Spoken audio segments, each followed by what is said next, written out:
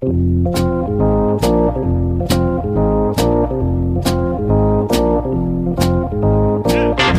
us a little bit about what you saw and being able to relay that message to Cora when you watched Kimbrel pitch and kind of help out so he wasn't tipping his pitches. So tipping pitches, we hear about it all the time. People at home understand what tipping pitches is all about. It's amazing. And that's remarkable. Alex, it may only be October 25th, but to me, it feels like December 25th. It feels like Christmas morning. You know why? Why's that, Bobby? Not because the World Series is about to start. No. That certainly doesn't feel like Christmas morning. It feels like Christmas morning because we get to start this week's podcast with a bad take, dramatic reading from none other than Bob Nightingale. Are you ready to do this? I am ready to do this. It's been quite a while since we've actually gotten to sit down and really bask in the penmanship of some of our nation's finest baseball columnists. So it's nice to be getting back to basics here in October. Yeah, it has been a while. I mean, maybe we've just been focused on other stuff or we've just been doing a real podcast, but it's time to just derail the entire show and read line by line from a terrible column written for USA Today. Yes, because that's what we do best. No, I have not read this yet. So this is basically from Bob's pen through Alex's mouth to my ears. Unencumbered. Okay, so the headline is Sweet Revenge, Atlanta knocks off Los Angeles Dodgers to advance to World Series.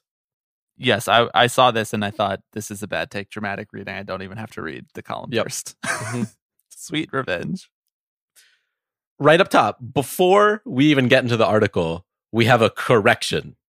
Corrections and clarifications. A previous version of this story included an incorrect dateline. The game took place in Atlanta. Well, can we do issuing a correction to the correction, Alex? Of course.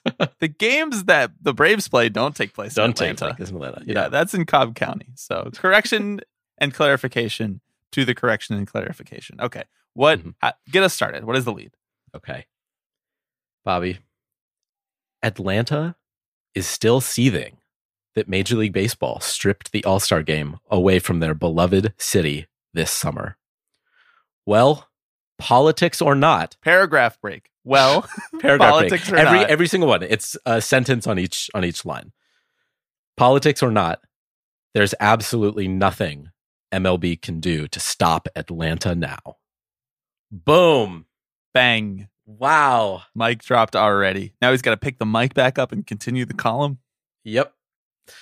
Is there nothing that they can do to stop Atlanta? They could have rigged the NLCS. Why didn't they do that? Yeah, they probably could have. I'm sure they could have slipped some obscure rules, provisions in that says, oh, actually, players named Eddie Rosario aren't allowed to have more than 7 hits in a series. His runs actually count for the other team now. Right. That'd be the first time anyone in MLB was interested in anything remotely close to wealth redistribution. So, but, one step at a time. Okay, let's continue. Atlanta will host the World Series for the first time since 1999.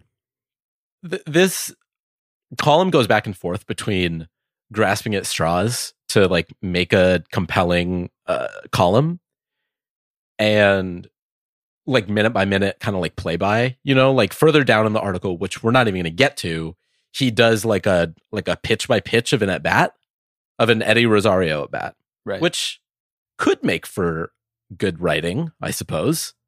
I just support that he didn't he's working it all into the same column, he's not, he's I don't have to write a gamer. I don't have to write a bad take. I'm just going to do them all in one.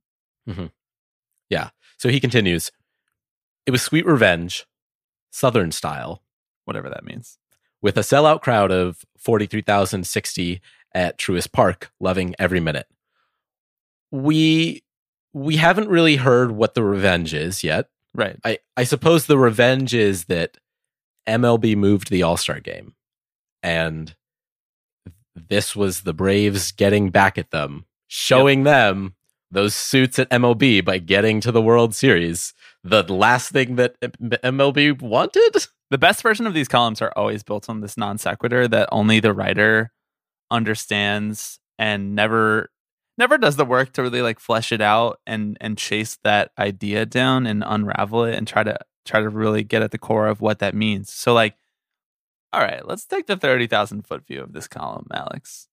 So what he's saying is the Braves got to the World Series because they were like, you know what? We don't want people to vote. Yeah. They were fueled by Manfred's overtly political decision to pull the All-Star game out of Atlanta. Bad beat for and that Freddie just lit a Freeman. fire under their ass. Bad beat for Freddie Freeman being the photo like mid-article here in the USA Right. Today story where Nightingale's being like, no one can stop the Braves from sticking it to MLB for moving it because of the Georgia voting restrictions. And then Freddie Freeman just looks like super happy. I mean, someone was going to do this, right? Someone was ultimately going to write an article that No, that I thought linked that it was these going to two be just together. a tweet. Right. Well, the funny thing is that this column is probably like 1,000 words long, and he really stops referencing the All-Star game shenanigans after the first couple hundred words. Like from then on, it's just a kind of a preview of the World Series. But I respect that he's trying to hook people, you know? So he says, whoever wins the World Series, it promises to be quite the World Series trophy presentation. Sure. If it's Atlanta, MLB Commissioner Rob Manfred is going to be booed from Cobb County to Savannah for moving the All-Star game to Denver in protest of Georgia's voting laws. And if it's Houston, Manfred will be booed from Minute Maid Park to the Alamo for exposing the Astros cheating scandal, which led to the firing of GM Jeff Lunau and manager AJ Hinch, and national embarrassment. Just that dangling clause at the end. I love from Minute Maid Park to the what else can I think of that's in Texas? Right, Let me exactly. spin a wheel. The Alamo. Mhm. He's gonna be booed from Minute Maid to the Alamo. Can we be very clear here? Rob Manfred is going to be booed during the trophy presentation, By no every matter fan where base. is Yeah, the game. No, where the nobody game is. likes Rob Manfred. Right. You can project whatever rationale you would like onto that fan base, but I promise you're not going to have 40,000 Astros fans saying, fuck you for exposing our cheating scandal. Like, They is should be that cheering the bone Rob they Manfred. had? None of the Right? players got suspended. They still have Exactly. the title. Yeah. That's a good point. You know, we should write a column that's like the Braves fans are actually booing Rob Manfred because they're secret socialists. And they're like, Yeah. you've been keeping too much of the profits. Right. It's time to pay. This is your tribunal, Rob. I just want to say really quickly, this USA Today website, great work by everybody. My page has already become unresponsive 6 times over the course of you reading this article. just not working. Just Well, autoplay videos. The page is unresponsive. It's telling me to wait or kill. I can't even read this. Well, there is a box up top that says we're always working to improve your experience. Let us know what you think. So if your page unfreezes and you can close the pop-up ads around it, maybe give that a click. I had to just close out of the page because I'm afraid that it's going to crash my whole recording right now, and the Tipping Pitches listeners at home are not going to be able to hear this great segment. Is there anything else in this article that you want me to see or hear now that I don't have it No. open? No, there's not. Like I said, there's like 800 more words here. Sweet revenge. Yep. Here's a random line. Rosario swung and missed at a 93 mile per hour cutter. Strike one. That's just pulled that out of the middle of the article. Here's another one. They escaped a 2-out bases loaded jam in the 6th when Blake Trinan struck out Austin Riley. Oh, so now we're talking You about remember the Dodgers that one? again. Yeah, we're back to the we're Dodgers. bouncing back and forth. Yeah, Okay, yeah. yeah. This is like a Christopher Nolan movie. Time. It's Mhm. not a straight line. No, that's really it for this article. Aside from equating Marcell Ozuna's absence with the injury losses of Ronald Acuna and Mike Soroka. That's just in this- vogue right now because the TBS It broadcast is. was doing that at every opportunity. Yeah. I mean, it's all the same. He's not there, right? Right? Isn't same effect, same reasoning, nothing else to interrogate there. The important part is he's not with us. Yes. So we hope he gets back whenever he can. Okay, well, this certainly feels like a certain version of just having opened my Christmas presents. Alex, we're going to preview said Nightmare World Series. We are going to answer just a few quick voicemails, and then we will do 3 up, 3 down as always. But before we do all of that, I am Bobby Wagner. I am Alex Baisley. And you are listening to Tipping Pitches.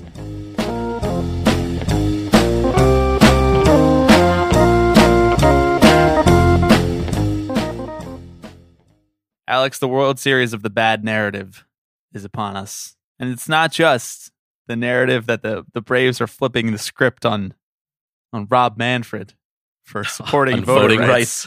It's not just that narrative. It's just all types of bad narratives.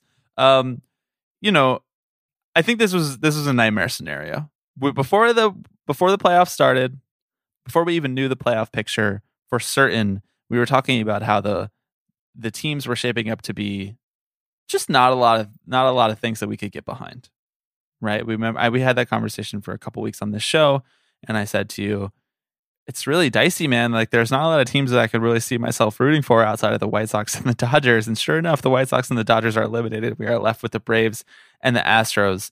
But I don't want to shortchange the actual baseball of it because we got 2 pretty good series. I think that it's a lot more surprising that the Dodgers did not come back than it is that the Red Sox did not come back. But the Red Sox put up a pretty good fight. I guess we're just kind of bad luck here. We brought Josh Gondeman on last week to try to make his case for the Red Sox, try to pull on those middle of the road Rust Belt voters to come root for the Red Sox. And then they proceeded to lose 2 straight games and get eliminated from the ALCS. And then, of course, I was rooting pretty hard for the Dodgers. Almost embarrassingly hard for the Dodgers. I was ridiculed by my family of Mets fans for wearing Dodgers gear and supporting the Dodgers and going to a bar to root for the Dodgers. But they were not able to do it. So what is kind of your general takeaway as we get ready to watch Game 1 of this World Series? We're sitting here on Monday night recording this. Are you excited? Are you frustrated by the teams that have made it? Are you looking forward to the matchup? What's been your takeaway so far? Well, I've kind of gone through a cycle of emotions at this point because I think when the Astros had clinched it and the Braves were up in their series, it felt like the writing was on the wall, right? And it felt like myself and baseball fans everywhere were bracing themselves for the inevitable, right? Which is an Astros-Braves World Series. Because by and large, it's not hard to find something to detest about either of these teams, whether it's one's a fan base's culture or a team's culture, right? And so I sat with that for a while, recognizing that this was absolutely not the World Series that MLB wants, right? This isn't the one that's going to draw record-breaking viewership, right? It's not the World Series that Fox wants. And as a result of that, I think I've made peace with it, right? Because it's going to be weird. We're going to get some weird stuff. We always do. While these 2 teams make it hard for fans to root for their organizations, you can pick out a lot of individual players and follow them and follow their storylines. And you and I have talked about this before, right? That's in some cases a more enjoyable way to watch baseball because you can really tune in on the intricacies of what and how a guy is doing. And so is it what I wanted? Is it what you wanted? No, maybe not. I still have feels about the Astros. We still have feels about the Braves and a certain chant their fan base does. But ultimately the World Series is going to happen and I'm going to sit down and watch it, and that's kind of where we're at right now. It's going to be a time. Look, I don't love the matchup in any way. I don't love the baseball matchup either because I like for everything about what the Braves have done so far this season, going and improving the team at the trade deadline, rebuilding the outfield, all of the hot play in the playoffs, of guys of Eddie Rosario in particular, but also like Freddie Freeman was really hot in the DS, started off the CS very cold and then turned it around and got really hot again. There are individual things that I like about that side of the bracket. Fine. I think the Astros are much better. I still think the Dodgers were better. They lost the series though. So like they lost. Fine. It's very hard to win back-to-back World Series. It's hard to win a World Series at all, but it's even harder to win back-to-back. But the matchup itself just does not really inspire me on a baseball level. No. Because it doesn't feel like heavyweight versus heavyweight, but it also doesn't really feel like heavyweight versus underdog, because the Braves were very good last year. Like they almost went toe-to-toe with the Dodgers at a little bit more of a fuller strength version than they are now. And I don't really know. It's just something about this team feels a little bit down. And I mean, I guess the thing that I'm really missing is just Ronald Acuna Jr. Like I think if Ronald Acuna was playing and was able to showcase himself on the national stage, say what you want about what the TV executives would think, what neutral observers, neutral fans would think coming into the series, if it would attract as many of them. I think for like the baseball heads, it'd be really cool to watch Acuna go at 24 years old or however old he is, go up against this Astros team that has kind of been like the cream of the crop in baseball for the last 5 years. This is their third World Series in 5 years. This was their fifth straight ALCS appearance. Like this has been, all in all, the Astros have been the best baseball team in Major League Baseball since we started doing this podcast. I think that is fair to say. I mean, the Dodgers are there too, but certainly in the AL. Right. But just in terms of like actually winning it, get it, and they made it again this year. You know what I mean? Like that, you could make an argument either way. But there are some things that I like about the Astros too. Like most of the players on this team were not even on the team during the cheating thing. But it's like I said a couple weeks ago, it's just impossible to talk about this team divorced from the context of that. But organizationally, there are even worse things about them. Like many of these front office members are still the same people that were involved or who signed off on the idea of trading for Roberto Osuna, and they've gotten rid of Brandon Taubman, the guy who was harassing reporters about that Osuna trade. But culturally, it still doesn't feel great in that organization.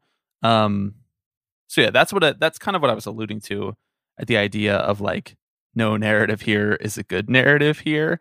In terms of like, at least in 2019, you could convince yourself that it was like good guys versus bad guys when the Nationals won. But yeah, it just doesn't really feel like that this time around. I don't know. Maybe I'm just being a little bit too pessimistic about the actual on-field of it, and it'll turn out to be an entertaining and weird series like almost all World Series turn out to be. I will say personally for me, and this is being biased, I just cannot entertain a world where the Braves win the World Series. I just can't. I just can't. I'm obviously a gigantic Mets fan, but this specific year where the Mets were winning the division for 2/3 of the year and they just completely collapsed and laid down and allowed the Braves to rebuild their team at the trade deadline, allowed them to stay within striking distance and then eventually strike. Yikes. That would be a hard pill for me to swallow. A very, very hard pill for me to swallow. Last thing on that, by the way, good for the Braves for going for it at the trade deadline. Fine. Alex Anthopoulos getting a little too much credit. A little too much credit. He traded basically nobody of consequence to the organization to just get a couple outfield bats. And those guys really stepped up and performed. Those guys took it seriously. Those guys saw on the field, we can do this. And I'd like to give them a ton of credit, but I kind of feel like Alex Anthopoulos is riding a little bit of a luck wave right now. I mean, to an extent. Give Alex Anthopoulos truth serum. Did he really think Eddie Rosario was going to hit 550 in the NLCS? No, but you also don't need to think he's going to do that, right? To still think that he's a worthy addition. I mean, I think you're right that like, and it's not limited to Anthopoulos either, that any team that a GM assembles, there's an element of luck in it actually coming together, right? You could say the same about the Giants' entire run this year, right? And you and I kept thinking the rug was going to get pulled out from under them, and it didn't. Those players just meshed, and they performed well together. So I just think he's getting a lot of credit for not punting. Like, for not doing the thing that every other GM has made it seem like is normal, but like shouldn't happen as often as it does. Right. Which is just giving up on the season. Now, he took advantage of a couple other teams who were giving up on the season. And I think he deserves a small amount of credit, but I don't think that we need to like anoint him. He doesn't need to be right there in the heavens gazing down at us with Theo Epstein. Does Theo Epstein even deserve to be up there? It's a conversation for another pod. That is, my tone is laden with sarcasm. Before we move off the Dodgers entirely, I think it makes sense that we give them their due, their send-off, because this was a really, really good team that somehow ended up getting the short end of the stick every step of the way. Like they largely had the deck stacked against them, and it's somewhat impressive that they got as far as they did when you think about the injuries that they sustained, the fact that this was a 100-win team that had to duke it out in a one-game playoff against a red-hot Cardinals team, right? The fact that they didn't get home field advantage against an 88-win Atlanta Braves team, like losing Turner, losing Kershaw, losing Muncy. Like, I mean, and injuries happen to every team, right? It's the kind of thing that is bad luck of the draw. But I think that by and large, I've seen a lot of different takes around the Dodgers exit and sweeping declarations about, you know, the fall, the rise and fall of the starter and relief, or, you know, the Dave Roberts playoff narrative. And I just think that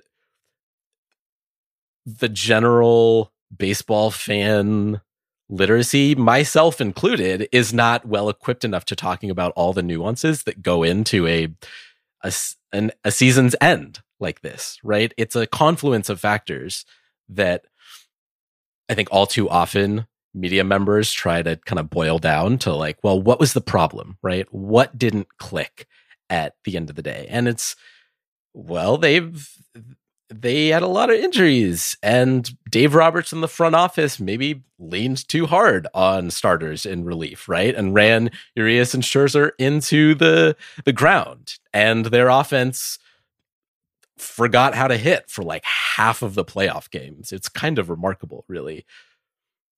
And yet still fought tooth and nail to the very end. So I do want to tip my hat to that Dodgers team. And I said it last week, right? But this feels like, and it remains to be seen whether it is, but it feels like the end of an era, right? Coming into every season, it's pretty easy to pencil in the Dodgers up in first place, or at least pencil them into a playoff spot, right? You can throw 100 wins on there. They'll probably get there. That doesn't feel so certain next year, especially with the Giants' resurgence this year. It feels, all of a sudden, the NL West's power balance feels very shifted. I don't know. What do you think? Yeah, I mean, I think depending on who the Dodgers re-sign, depending on who the Giants bring back, and depending on who the Padres hire and whether or not some of their guys can bounce back from injury, there's this is way too premature to say, but there's a reasonable case to be made that the Padres have a good shot at winning that division next year, even after their very disappointing 2021. And I know we were saying that before this year, that they were going to challenge the Dodgers, but you laid it out very nicely last week. A lot of these guys are free agents. A lot of these guys that have driven the consistency of the Dodgers are free agents. Now, they obviously have guys like Mookie Betts and Trey Turner coming back. Mookie Betts is going to be here until the cows come home. But Trey Turner, who they traded for at this trade deadline, he has another year. You know, Walker Buehler is not going anywhere. The best of the best players are probably going to come back too, but the thing that rounds out the rest of their team and makes them so good, and is why you can pencil them in for an absurd 95 to 105 wins every year, is just because like there are so many good players, and there are a lot of question marks about those guys coming back. So I agree. I think that they'll find a way to get it done. I really hope. I was thinking about this when there was a lot of like spending doesn't win you World Series discourse on when the Dodgers got eliminated, which is just hilarious. The notion that the Braves eliminated them because they spent less is just asinine. Has nothing to do with it. Right. Are people I assume people will recant their statements when the fourth highest payroll in the league Astros win the World Series. Yeah. Right. Yeah. Cognitive dissonance. I really hope that the Dodgers don't use not just not winning the World Series, but just like the timeline of these players all coming up for free agency at once, and many of them probably getting larger offers than the Dodgers are willing to give on the aggregate for each one of them individually as a group. If that makes sense. That was kind of a confusing way to phrase it. But like other teams are going to come in and poach a few of them. They're not going to be able to bring back everybody. They just won't. And they won't choose to, because they know that all of those guys will be getting older at the same time. And they know that they need some collection of older, middle-aged, baseball-wise, and younger guys to make sure that this is the level of sustainability that they've had over the last 10 years. So a lot of those guys will be wearing different uniforms. I personally just hope that they don't use this as opportunity to say, now it's time to get and stay below the luxury tax. Because we know they can afford it to go way over. We know that they've spent fuck you money in the past, even if it was on a guy that they shouldn't have spent it on. We know that they've consistently shown that they're willing to spend more than every other team and not worry about it if it means trying to compete, because that's what the fans deserve. And I hope that now that they've won one, and a lot of these guys are coming up and about to be off the books, they don't just Red Sox this. Because that would be a really unfortunate thing for baseball. If all three teams that we've seen spend the most amount of money, and I guess now if you want to throw the Mets in there now that they're owned by Steve Cohen, but if the three teams that we've seen consistently spend at or above the luxury tax are just suddenly just like very afraid of that line, those three teams being the Red Sox, who traded Mookie Betts to stay under it, the Yankees, who religiously stay $1 million under it every single year, and now the Dodgers, who are at a bit of a fork in the road. So we'll see. We'll see. Guggenheim Baseball Ownership Group. Flash that cash, bro. Yeah. Well, and I mean, Spend we would be you got it.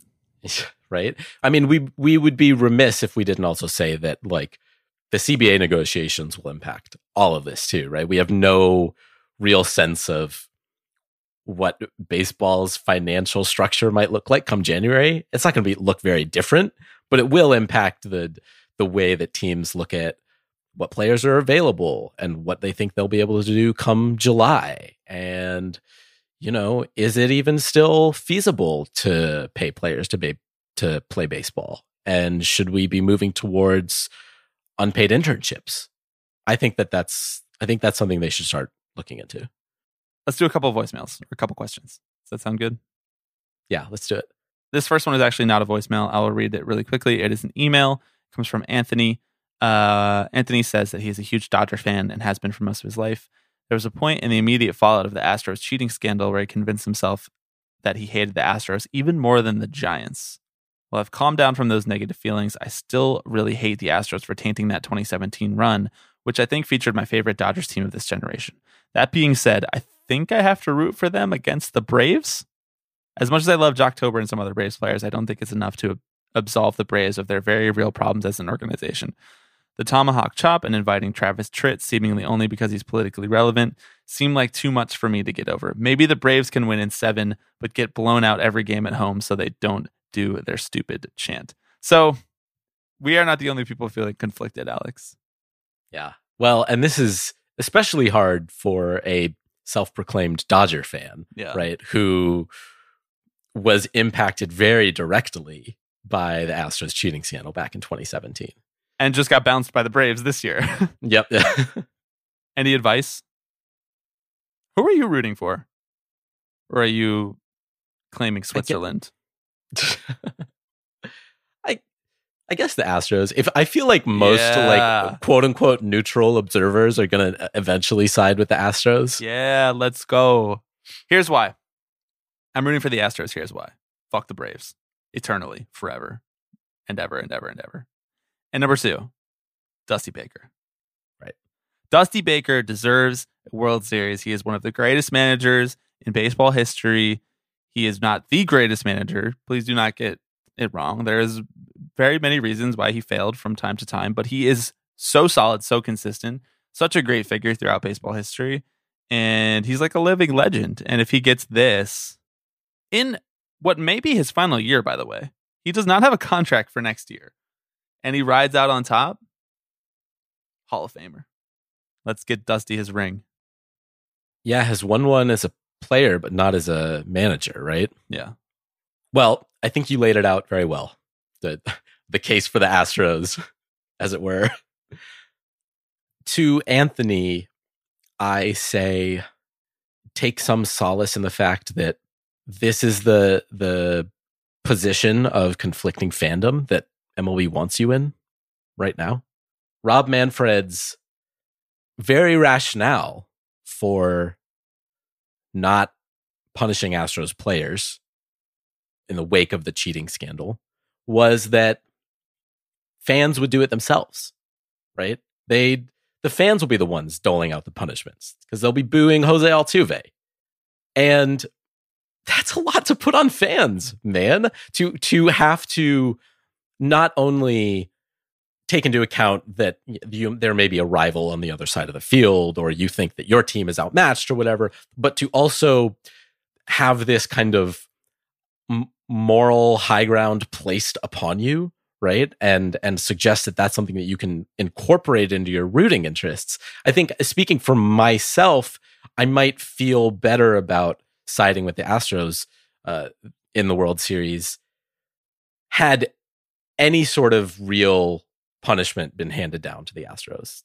This isn't the time to relitigate this or go into what that punishment could have or should have been. But I think the reason why it still feels like an open wound for a lot of people is because we never got closure on it, right? It kind of, the story broke, a couple executives got fired, and then we moved on. As a result, we still have fans who are wrestling with how to approach watching an Astros game. What are you supposed to feel? What does Rob Manfred want me to feel? Does he want me to feel contempt? Right? Does he want me to be torn between these two teams? I think that's a hilarious question in general. What does Rob Manfred want me to feel? Yeah. I don't think he thinks that way. Honestly, I don't think he cares what you feel or think or do. As long as you're putting your purchasing power towards his product. Right, exactly. You can't boo the Astros if your butts aren't in the seats. Okay, let's do a couple voicemails really quickly. Hey, Bobby and Alex. It's Ben from Manhattan. Love the show. Love everything you guys do. Just have one quick question for you both. Is this the worst vibe matchup in the World Series since the Red Sox and Cardinals in 2013? I mean, all of the Astros discourse, the cheating stuff, TBS showing Braves fans doing the chop at every single possible moment, Acuna not being on the field. I can't remember another World Series I've wanted to watch less than this possible matchup, and would love to hear your guys' thoughts. No billionaires in baseball. Fuck every single owner. Love you guys. Bye. Vibes matchup. Good question. Yeah, this is a terrible vibes matchup. This is just everything that we were just talking about. But narratives and vibes, how different are they, Alex? I think that this is the worst since 2013. Red Sox Cardinals was tough. I don't think that I was thinking about it on that level, but when I think back to it, terrible vibes matchup. Ben, this caller brought up something really quickly that I didn't put in my 3 up 3 down because we talked about it last week a little bit, but why is TBS obsessed with showing the chop? That's a really good question, Bobby. This is TBS, who's owned by Turner, the cable network conglomerate. Yeah. Right. The one who's Turner. Where have I heard that name before? Yeah, Turner. I don't know. It is. I'm trying to put the pieces together. Broadcast. It was Turner. Ted Turner. Is that anything? I don't know. He's either as a subject of a true crime Netflix documentary or yeah. Oh yeah, look at that. There he is, Ted Turner. Interesting. Sure, nothing's former going owner on. of the Braves. Sure, nothing's going on there. Do you agree? Worst vibe matchup since 2013. Yeah, I think that's a good assessment. I think that 2014 kind of comes close for me, in part because I am still bitter 7 years later about the Royals eliminating the A's in pretty epic fashion. Just and the most stunning fake baseball meltdown. game I've ever seen in my life. Really, really, really bad stuff. That was hard to swallow. And that was also the Giants team where I was like, really, guys, we're still doing this even year shit. So that one hurt. But yeah, they were really playing the hits by then. yeah, they really were. But the vibes are definitely bad all around here in 2021. Okay. Next voicemail. Hey, Bob. Hey, Alex. First time, long time. Just calling in for the mailbag just to see if you guys knew that Kevin Millar originally got into Major League Baseball by being a scab during the strike. So I just thought that was really funny. I just wanted to know what you guys thought about that. You know, him being so big on MLB Network, they're high heat. Yeah, just want to let you guys know. Love what you guys are doing. Keep it up. Bye. This is hilarious because there's not really, I mean, there is a question. It's like, I want to know what you guys think, but it really is just like, I want to share this fact with you. Right. Kevin Millar is a scab. which I personally wasn't familiar with. Were you? No, I wasn't either. Actually, you know what?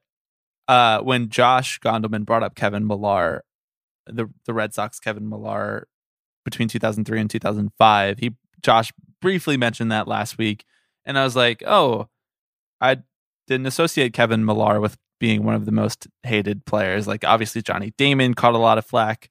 Clemens caught a lot of flack as a Red Sox. Later in like the 2007 era, Jonathan Papelbon was much hated, but Kevin Millar, I mean, he like wasn't that relevant. And now I realize why Josh said that. This is far from surprising, and it's also incredible that he means he was barred from the MLBPA as a result, right? If you are a scab, if you're a replacement player, you literally are not a part of our union. Sorry. Yep. There's no coming back from that. There's pretty much nothing you can do to not be labeled a scab. That is my thoughts on this. Thank you for calling and illuminating us. Last question. Hi guys, it's Becca. I just have a question. What are Tipping Pitches fans called? I feel like there's a Tipping Pitches Hive, and I think we deserve a name. I don't have any ideas. I really hadn't given this much thought before I called in, but I don't know if you guys had any ideas. Becca, thank you for calling. Becca has mastered the art of the short call, one question, straight to the point. It's an impressive showing each and every time. Good question. I don't have an answer to this question. I knew that I was going to play it, but I want to leave it open for interpretation. I want to leave it open to suggestion. Unless you have something in your head where you're like, this is perfect. Let's call Tipping Pitches fans this. No, I can't think of anything on the spot right now. The tipping pitchers. You can't think of something on the spot? Wow. It's a Monday. It's too early in the week for this smoke. Yo, the first 200 episodes, we were best friends and we always agreed with each other and boosted each other up and supported each other's points. The next 200 episodes, button heads, angry, yelling, mad at each other. People want. We're turning heel. Yeah, I mean, there's probably, you could do something with like, our show's initials are TP. Yeah. So TP Hive. TP. Unfortunately, Hive. TP, like, I think a lot of people associate that with toilet paper. It's toilet paper, exactly. Yeah. Because of all of our shitty takes. I don't know. Let's let people come up with suggestions. This would be a great thing to include with your question for the 200th episode mailbag, which is coming up in just a couple weeks. Please continue to submit questions for that. We are going to take a quick break, and when we come back, 3 Up, 3 Down. Is that the way that you want to be loved? Is that the way that you want to be loved? Is that the way that you want to be loved?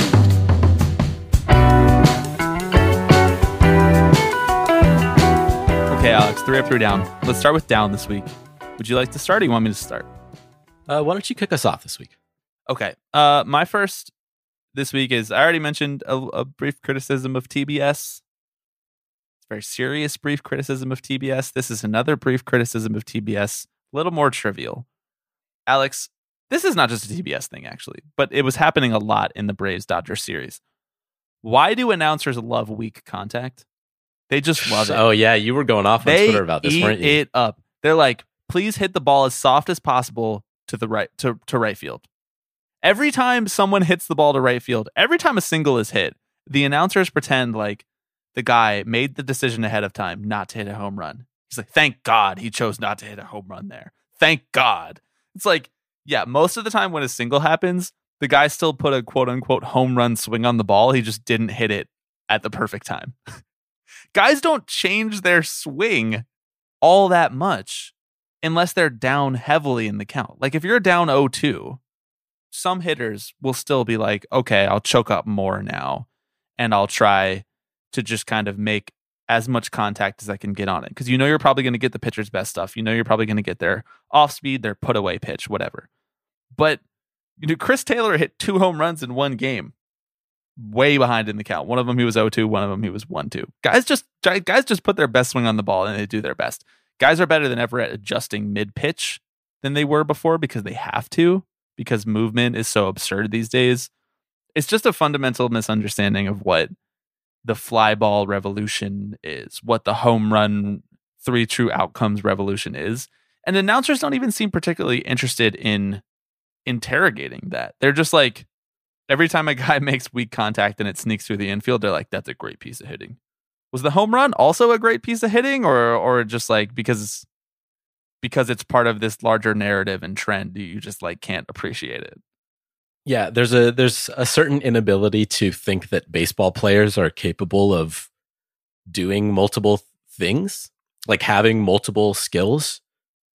Like you said, a lot of guys, if you're a pull hitter, you often are pulling the ball, and sometimes it goes on the ground, and sometimes it goes in the outfield, and sometimes it goes over the fence, and then sometimes you get a pitch on the outer part of the plate, and you just poke your bat out there and take it the other way. That's a good piece of hitting, right? That's good defensive hitting. It's also as good as any other piece of hitting. Yes. Like if you hit the ball on the ground at 110 miles an hour, it's not because you weren't swinging hard. You just happened, the bat plane met the ball with the ball, whatever movement was on the ball, at an angle that would produce a launch angle that was negative. And that is less than ideal.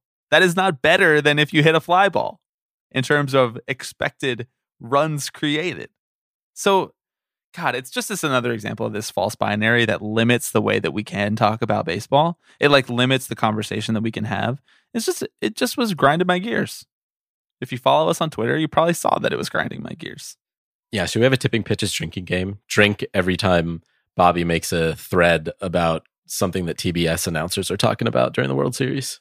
Man, it's got to be more complex than that because I'm making a lot of threads. There's got to be more rules to keep people's attention. No, I agree with you. Broadcasters appreciate the duality of man, opposite field hitting and dingers. We can have them both. We really can. Okay, what's first down for you? First down for me is the shot seen around the world. And I'm not talking about anything that Chris Taylor did. I'm not talking about anything Eddie Rosario did. I'm talking, of course, about Luke Jackson hanging his head after giving up 3 straight hits against the Dodgers in Game 6. It's the kind of image that will shake you to your core. The kind of image that makes you want to curl up in a ball. Give Luke Jackson a hug. Yeah. This is coming off the heels of having given up 4 runs in a third of an inning earlier in the series. So this is just a guy who's having a bad week at work in front of millions of people. And boy, are they seeing it.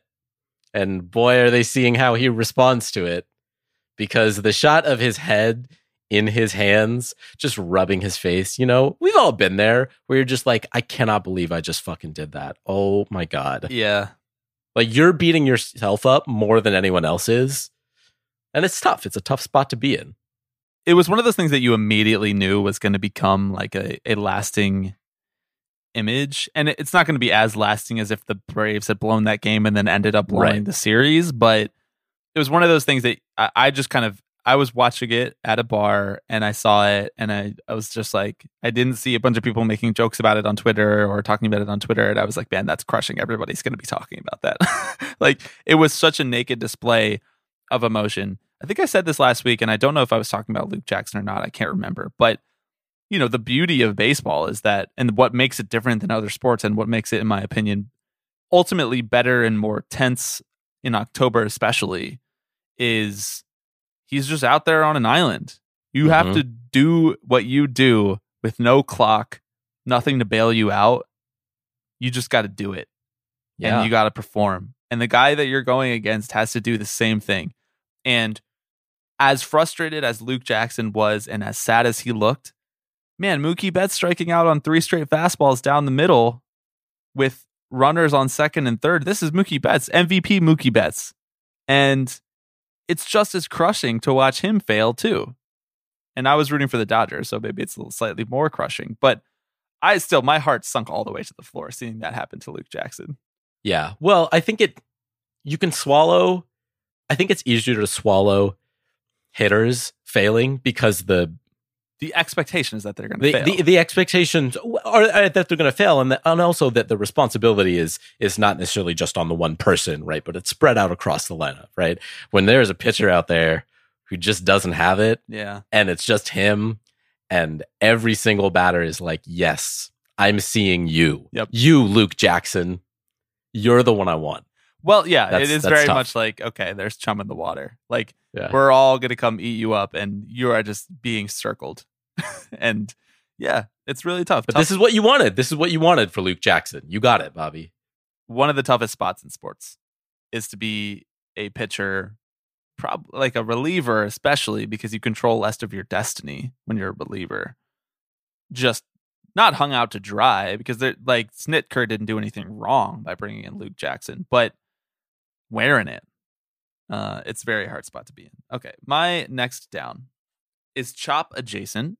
It's about, there was a tweet earlier today that I quote tweeted, a bunch of people saw it was going around. It was a bad tweet. I'm not even going to read the name of the guy or read the tweet really, but at the basis of it was that old argument that we're so familiar with, Alex, that Cleveland used, that Atlanta has used, that places like Florida State have used, which is, we're not using this name or this chant in an offensive way. We're using it because we love Native Americans and we support Native Americans and we donate all this money to indigenous people in this country, and we've built this strong relationship. It's just that. What a cynical way to defend yourself. What a bad faith interpretation of what it means to have a relationship to this community, to any indigenous community, or to any underrepresented community, whatever. You thinking that it's okay to do the chop because you do all this other stuff is deranged. Like, you should realize that because you have this relationship, it should reinforce to you that you shouldn't do the chop. Not that it's okay to do it. It's the exact opposite interpretation than the one that you're choosing to do. It just acquits fans for doing shitty stuff and the team for tacitly endorsing it because they're like, oh, we donated, we partnered to create a t-shirt. When in reality, like, everybody who is, all of the Native American chiefs who have ever gone on the record about the chop or about Cleveland's Chief Wahoo mascot, 99.9% of them have been like, yes, this is racist. Yes, I wish they didn't do this. Well, and every defense of the chop ends up not really being a defense of the chop itself. It's more a defense of why it's not something worth getting mad about, Like, no one is really coming out and saying, yeah, I don't think the chop is racist. I mean, those people probably exist. But the acknowledgement is often, yeah, it's a little problematic. But again, we're doing these other things, right? We're taking steps elsewhere. So what if we do a little tomahawk chop? Like, what's it to you? I can have a little bit as a treat, right? Like, yes, that's what Braves fans deserve it. Like, they're not that bad. And it's like, you are missing the point. A little over 2 years ago, Rob Manfred came out and said to the Washington Post, quote, "The Braves have taken steps to take out the tomahawk chop," which indicates to me that the Braves and Major League Baseball are well aware that this is something they should get rid of. How could you not be? How could you not be? Right, if you exactly. exist in society, you realize that this is heinous. Right. But they have gone on public record saying, yeah, we should probably like phase this out. Like it's probably time. And the fact that, again, 2 years on, so the organist has stopped playing along with it? Wow, congratulations. They still dim the lights. They still play the drum beat. They still put the hammer on the screen animation. Right. Like, what the fuck are we talking about here? When have we ever proven that masses of baseball fans are going to do the correct thing to break a long-standing tradition all on their own? We need some sort of intervention. And this is not it. The Braves having a page on MLB.com saying all of the cool stuff that they've done for the Cherokee tribe is not actually solving the problem. It's just like it's an aside. It's a footnote. That is a footnote. That's not what we're talking about here. It's trying to create like a moral scale, yes. You know, and like on one side we have fans who do a really offensive chant, but on the other side we have given money to people so that our fans can continue to do this racist chant. Right. So it all so comes the question down to then becomes, how much money does it cost to be allowed to be racist? Right. This is not like a carbon offset, guys. Like these are real people whose lives are being affected by you doing this racist chant. These are real stereotypes that are being perpetuated that have real effects on the general society's opinion towards the standing of Native Americans in this country, which is fucking terrible, by the way. Yeah. In case you stopped paying attention since high school. I mean, and taking it back to 2019, right? In when the Cardinals faced off against the Braves in the playoffs, you had pitcher Ryan Helsley, who's a member of the Cherokee Nation, coming out and saying, "Yeah, I'm not a quote unquote offended by the mascot or whatever, but it creates this misconception of us, the Native Americans, and it devalues us and how we're perceived in that way or used as mascots." Right? It's a misrepresentation of who we are. You had a player in baseball come out and say, "Guys, this is offensive." And if I recall correctly, I could be wrong, but the chop quieted down during that series. Fans were like, "Okay, I get it." The team was like, "Yeah, no, you make a good point." And then what happened? Maybe this will be an inflection point. Maybe this will get better from this point on. But man, I guess we just got to start hitting the Braves in the bottom line for them to respond to this. I guess that's the world that we live in. I guess they're incapable of making the right call and sticking to it on their own. So I guess we got to start hitting Liberty Media in their pockets. Can we take the All-Star game out of Georgia again? You think that's possible? No, it'll just set up a redemption story. God. Okay, what's next down for you? Next down for me is slightly more trivial than that discussion, and that is the GMC commercial that is being showed at the beginning of every commercial break. Yeah, welcome to Ad Corner. Yeah, that's right. This is our media criticism power hour. Can we really quickly list off all of the sponsors who will never sponsor the show based on just the last 3 episodes of this podcast? FTX, Loan Depot, GMC. Any others that I'm missing? I think we secured the bag from Good Sam. I think we were like, Good Sam is sweet. we were caping for them out here. Get me a trailer. That won't fit in my one parking spot in Los Angeles, that's for sure. Yeah, I don't think so. So this GMC commercial, this self-driving truck, I guess, right? They don't use the phrase self-driving, I think, because it's not supposed to be a self-driving truck, but it has corrective steering or whatever, right? Assisted steering. I really don't know why it grinds my gears so much. But, it's just 30 seconds of people playing We Will Rock You on their laps while not driving their car. What are you selling me here? Are you selling me to go make a Queen playlist on Spotify? Are you selling me that I'm actually really good at air drums? You are good at air drums. Thank you. Listeners don't know this about you, but it's very convincing. Yeah. Well, I'm doing it right now. They'll never see. He's always doing air drums while we're recording the podcast the entire time. Every episode they've ever listened, I hope now you've corrected the picture in your head of Alex. He's just air drumming. Yeah, exactly. I don't know, man. I don't have much else on this. I This see is it, hilarious. and I like they even teed it up one time. You know, like I don't remember who the broadcaster was who said it, but it was like, and now for a sneak peek at GMC's new truck. I was like, really? I'm Really? obsessed with you to the idea that you're sitting there and you have this beer bottle. And this commercial comes on and you're just like, Motherfucker. shit. You just I do throw feel like it at the wall. every playoffs there is like one or two commercials that you know you're going to look back on in like 5 or 10 years and be like, what the fuck was that for? You know, after the GMC truck fizzles out in like a year and a half, it's gonna be tough. It'll be nice. It'll be a trip down memory lane for us. I'm gonna buy the truck as a bit. Yeah, just to piss you off in my heel era with all our ad money. Yes, all of the ad money that we're not getting from GMC. Yeah. All right. What is the last few? Speaking of money and things that cost money and things that are absurd. Ticket prices, Alex. Ticket prices. They're bad all the time. Of course they're bad during the playoffs. But annual reminder as we sit here the night before Game 1 of the World Series. Here's what it will run you to attend a World Series game as one individual just for the price of admission. Not what it costs to get there, not what it costs to eat, not what it costs after fees, just the listed ticket price. In Houston, the cheapest tickets that I saw when I looked today were $425.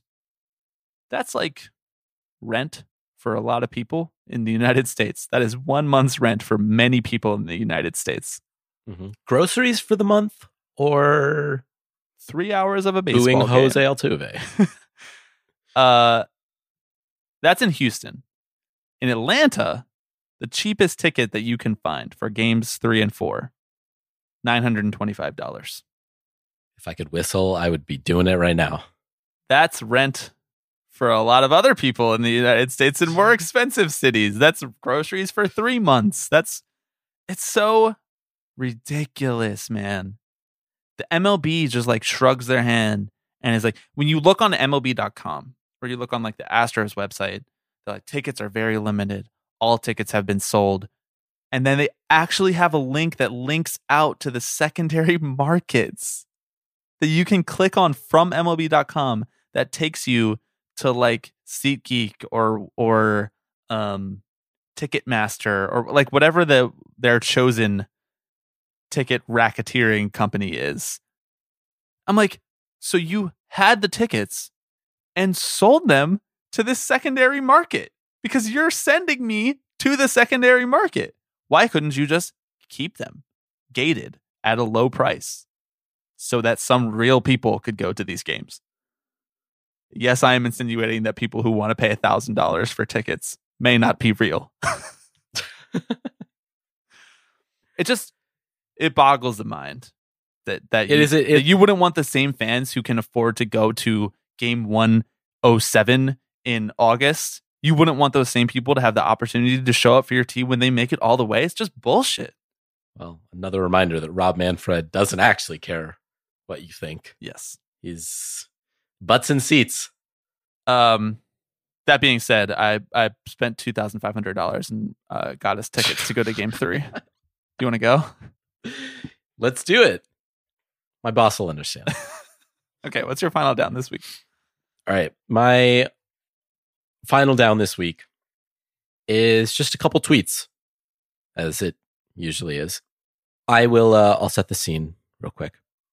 Spirit Day is a campaign, is a day and a campaign to stop bullying against LGBTQ plus youth. GLAAD, the Gay and Lesbian Alliance Against Defamation, has stepped into this campaign and tried to galvanize, millions of people in wearing purple on this day as a show of support, as a show of solidarity in this campaign against bullying LGBTQ youth. Major League Baseball partners with them for Spirit Day. Major League Baseball makes the choice to partner with GLAAD for Spirit Day, which is the campaign against bullying LGBTQ plus youth, right? This happens the third Thursday of every October. Alex, why are you saying that so many times? All 30 teams sent out a tweet about it saying, today's Spirit Day, right? This is, we do what we can to support LGBTQ youth, or here's a link to GLAAD, or whatever their spin was, right? But it was in support of this overall message, except for a couple holdouts. Your Texas Rangers and one Atlanta Braves. I've heard of them. I've heard of them too. You know who they didn't mention in their tweet? I'll give you one guess. There's a certain community that went unmentioned. Well, my recall's not great, but I'm remembering something about LGBTQ plus youth. Nothing. Not a word about it. Levi Weaver over at The Athletic, he's the beat reporter for The Athletic covering the Rangers, has a really good rundown of kind of how this unfolded and the Rangers' transgressions over the years. They are notably a team that doesn't hold a Pride Night.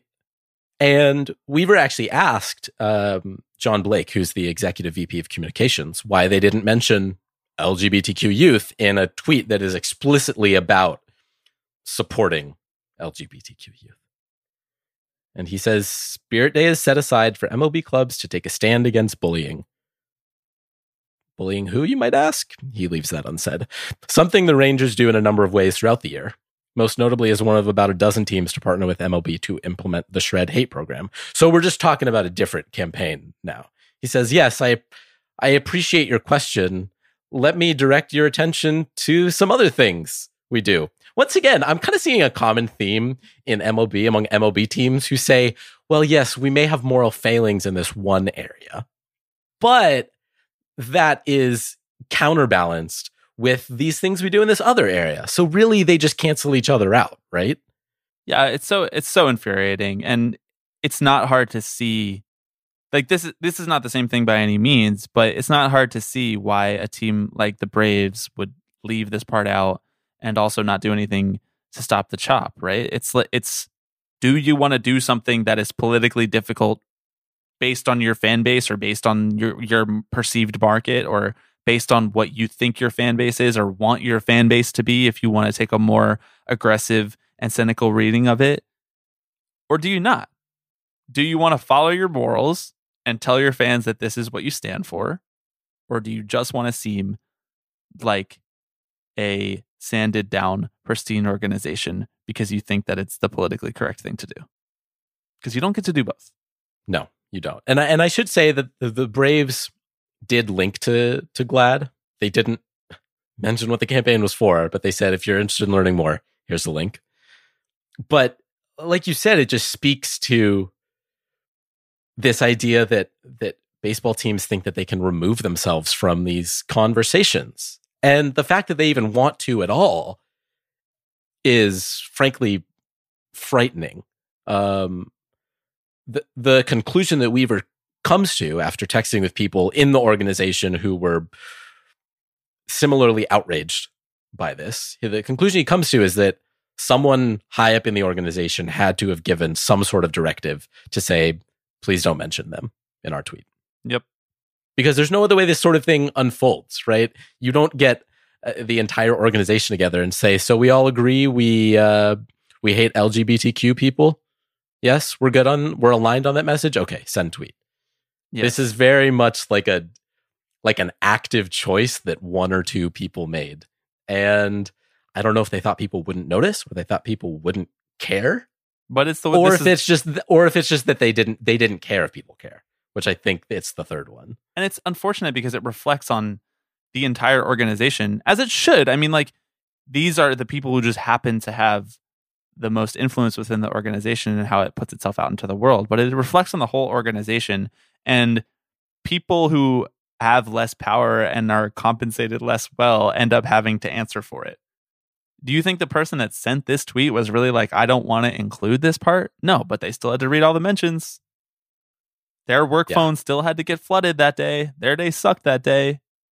And to say nothing of the fact that the actually LGBTQ plus youth who are fans of these teams, it's just a slap in the face.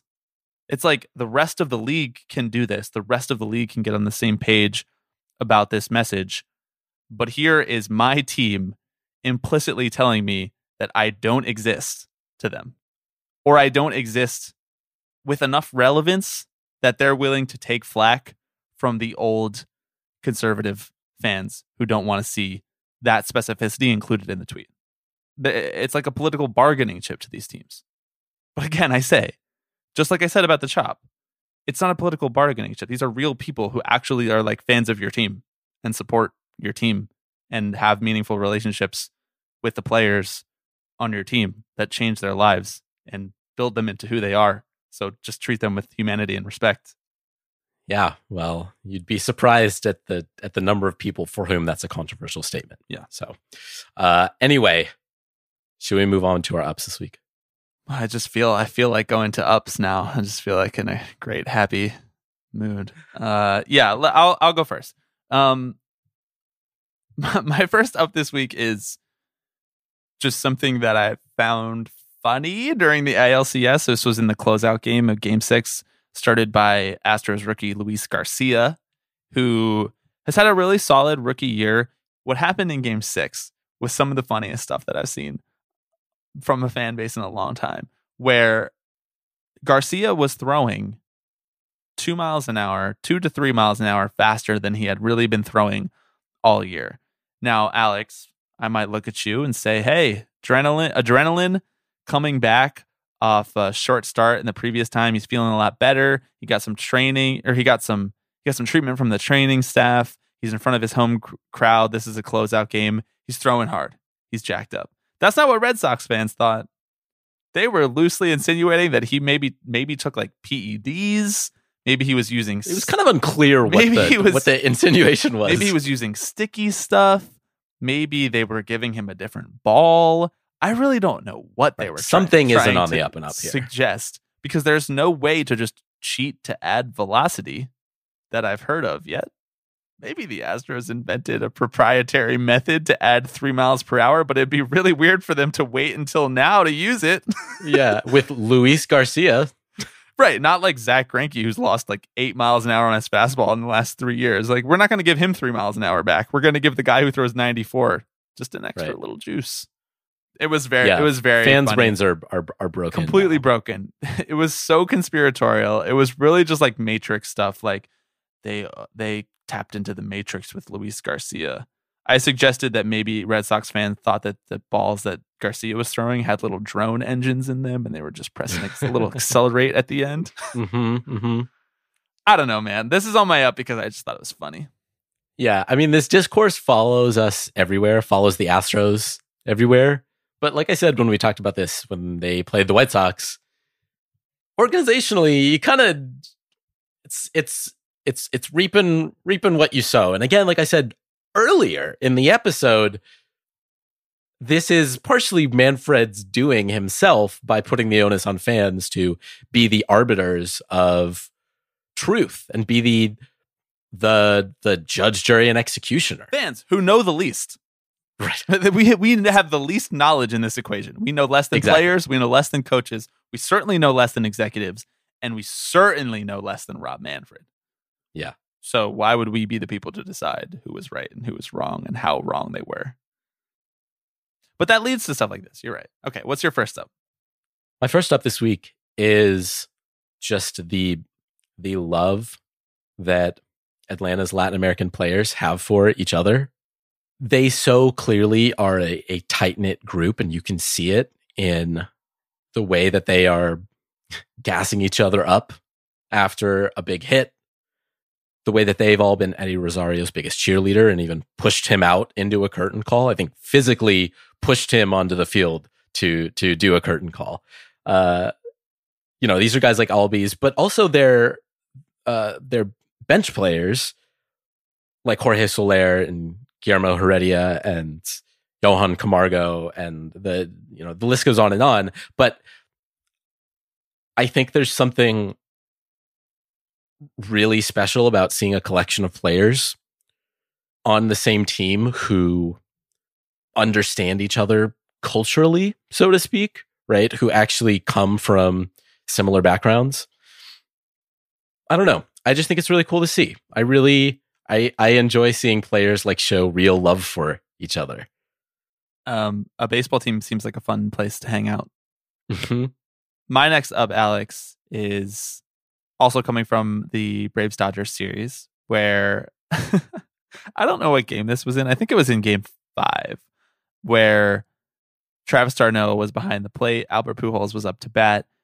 I don't remember who was pitching, but they bounced a curveball, a 58-foot curveball, and it bounced perfectly up over the plate to land right in Travis d'Arnaud's glove. And he caught it, and he brought it back up, and he tried to hold it like he was framing it, like you often do for a pitch that you want to be called a strike that you haven't heard the umpires say strike yet.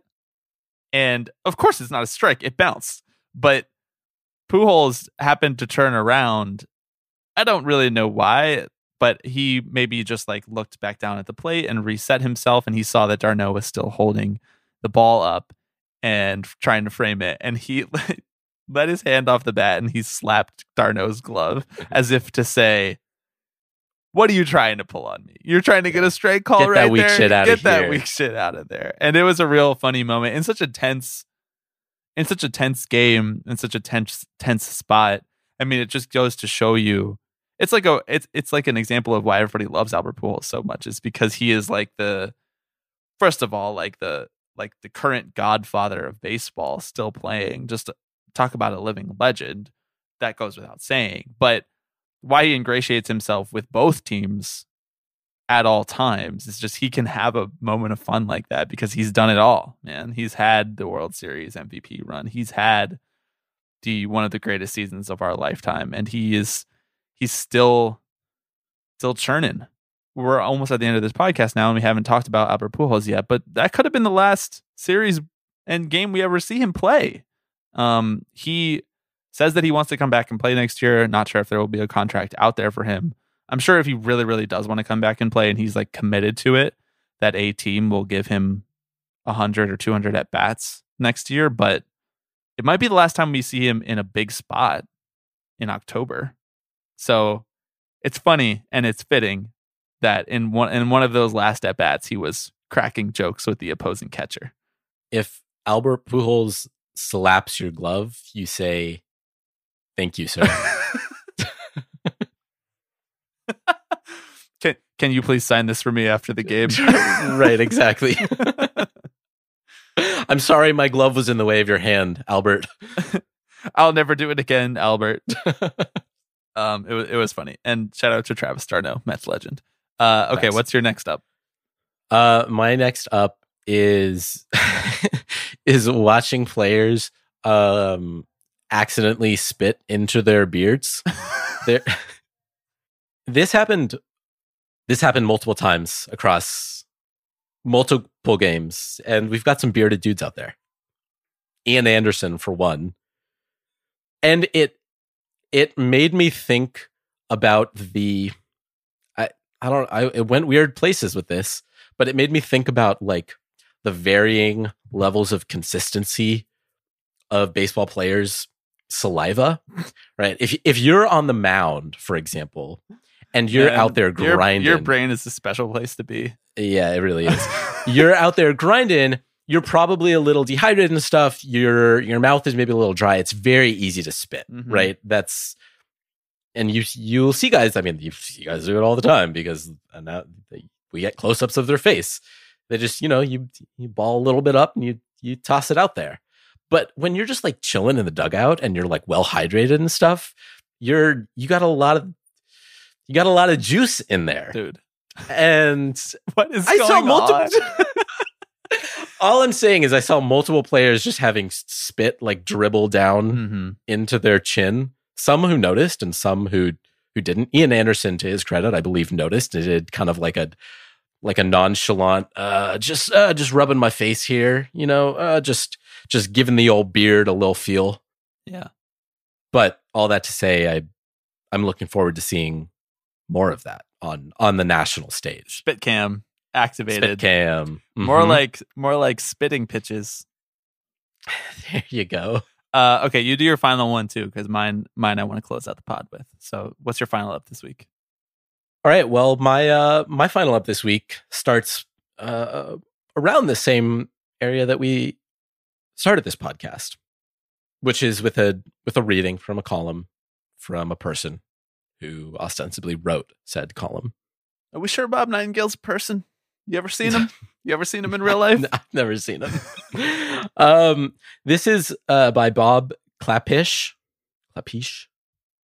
bro, from NJ.com, who wrote a column about the Yankees and what they might have to do to shake things up in 2022. I can't actually read the column to you because it's paywalled, but there's some generous folks out there on Twitter who shared the screenshots, and there's one in particular part that's praxis. That I would like to. That is praxis, and I'd like to read you Bob's. Wow, really doing it with the Bobs this week. Bob's analysis of Joey Gallo and his future as a Yankee. Okay, great. It's not only Boone's responsibility. Cashman has to fill the room with troops of the right pedigree. Take, for instance, Joey Gallo, who I'm told would lay out his uniform piece by piece in front of his locker before dressing, then undress if the fit wasn't right. Sometimes this would happen more than once before the slugger was ready to take the field. He then goes on to talk about his batting average, and it's telling to me that he didn't even lead with that. He led with, hang on, I'm just making sure I'm reading this correctly. The way Joey Gallo gets dressed before a game, that's what we're concerned. You got to make sure you fill the room with troops of the right pedigree. And the guy who lays out his uniform before putting it on, I don't know. There's something fishy there. Do you do this? Do you put out your whole outfit like before you actually get dressed and see how it looks on the bed, or no? You just kind of throw stuff on. It depends on the day, It depends on how much of a rush I'm in. If I've got the time, yeah, I'm going to lay it out, Does this shirt go with these pants? Right, such a high degree of difficulty that you and I are trying to pull off here. Jeans and a t-shirt. Yeah. Maybe exactly. If we get crazy with it. Do they go? A jacket. Oh, yeah, that's tough. A jacket. Sneakers. I am just begging columnists to come up with some more interesting stuff to write about. Or not, because it gives us good content. Just be normal. Please be normal. Please be normal.